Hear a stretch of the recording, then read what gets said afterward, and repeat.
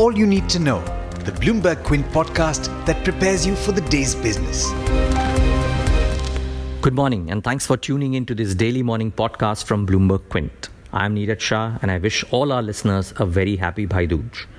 The Federal Reserve left interest rates unchanged and stayed on course to hike in December despite recent jitters in financial markets and a critical president.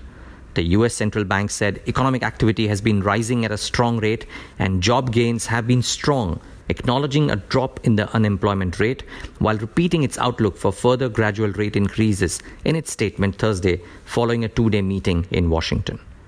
The FOMC statement did precious little than halt the three-day rally in the US markets, where investors took the news of the US midterm election results well, spurred by a narrative that checks and balances on the president bode well for the equity markets.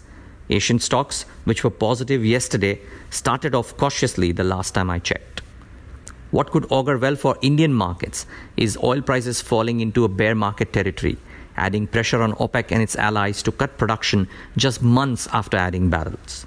Oil futures tumbled on Thursday and Brent is now trading closer to the $70 a barrel mark, extending a decline from the October highs to more than 20%, meeting the common definition of a bear market. A faster than expected inventory buildup dashed speculators' hopes that prices could reach $100 per barrel mark, while US crude production has accelerated to new records. OPEC output is at the highest in years, and waivers will allow some Iranian crude to flow to the market despite the US sanctions. In other news, the Finance Ministry said on Thursday that goods and services tax refund of 82,775 crore rupees to exporters have been cleared as of October 31st, which is 93.8% of the total such claims with the tax authorities. The ministry said in a statement that GST refunds worth 5,400 crore rupees are pending with the government and being expeditiously processed. The RBI has liberalized the norms governing foreign borrowings for infrastructure creation in consultation with the government.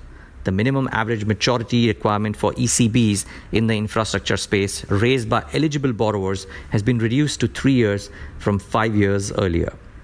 In other news, the Competition Commission of India has concluded that the business practices of Flipkart and Amazon were not in violation of competition norms and rejected allegations of abuse of market dominance made by a group of online vendors. The CCI also made it clear that any intervention in the evolving e-commerce marketplace needs to be carefully crafted to ensure that innovations are not stifled. The Indian markets will start off trade after a rather buoyant Muhurat trading session day before. It is over to Darshan Mehta for all that you need to know for the Indian markets. Good morning, Darshan. Good morning, Neeraj. Good morning, everyone. Yesterday, we were shut for trade, but the SGX Nifty showed a downtick. Probably, we are expecting a gap down opening when we open for trade today. But we are on the fag end of the earnings season. Titan is the only Nifty company that will announce numbers today. But among the mid-caps, you have Amara Raja Batteries, EID Perry, Healthcare Global, Hindustan Aeronautics, India Cements, Indian Bank, Shankara Building, Shobha and VST Tillers.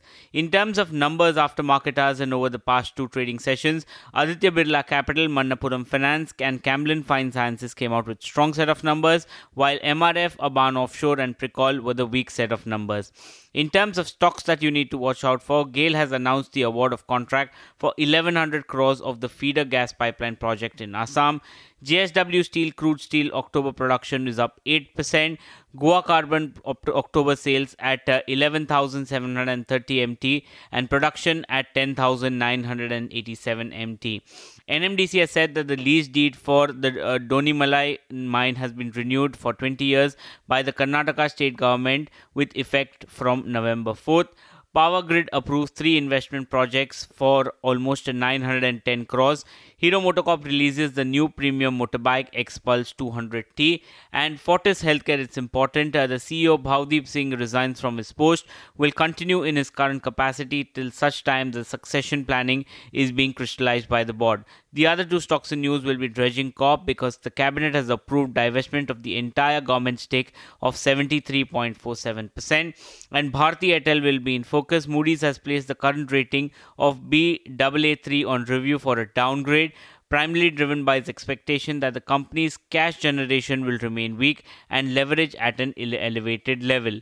But there's much more you need to know before trade actually starts. For that, log on to our website, bloombergquint.com, and click on the All You Need to Know tab, and you'll be prepared for morning trade. Thanks, Darshan. And with that, it's a wrap on this daily morning podcast from Bloomberg Quint. Thanks for tuning in and have a great day ahead. I hope you enjoyed listening to All You Need to Know. Did you know that you can listen to the show on the IVM Podcast app? On the IVM Podcast app, along with this, we have a number of other shows which you think you'll enjoy. Listen to Cyrus Says with Cyrus Brocha as the host. Listen to Paisa Vaisa with Anupam Gupta. The Scene and the Unseen with Amit Verma. Or Shunya One hosted by Shiladitya Mukhopadhyay and myself. Check out the IVM Podcast app to get more talk content that you will enjoy.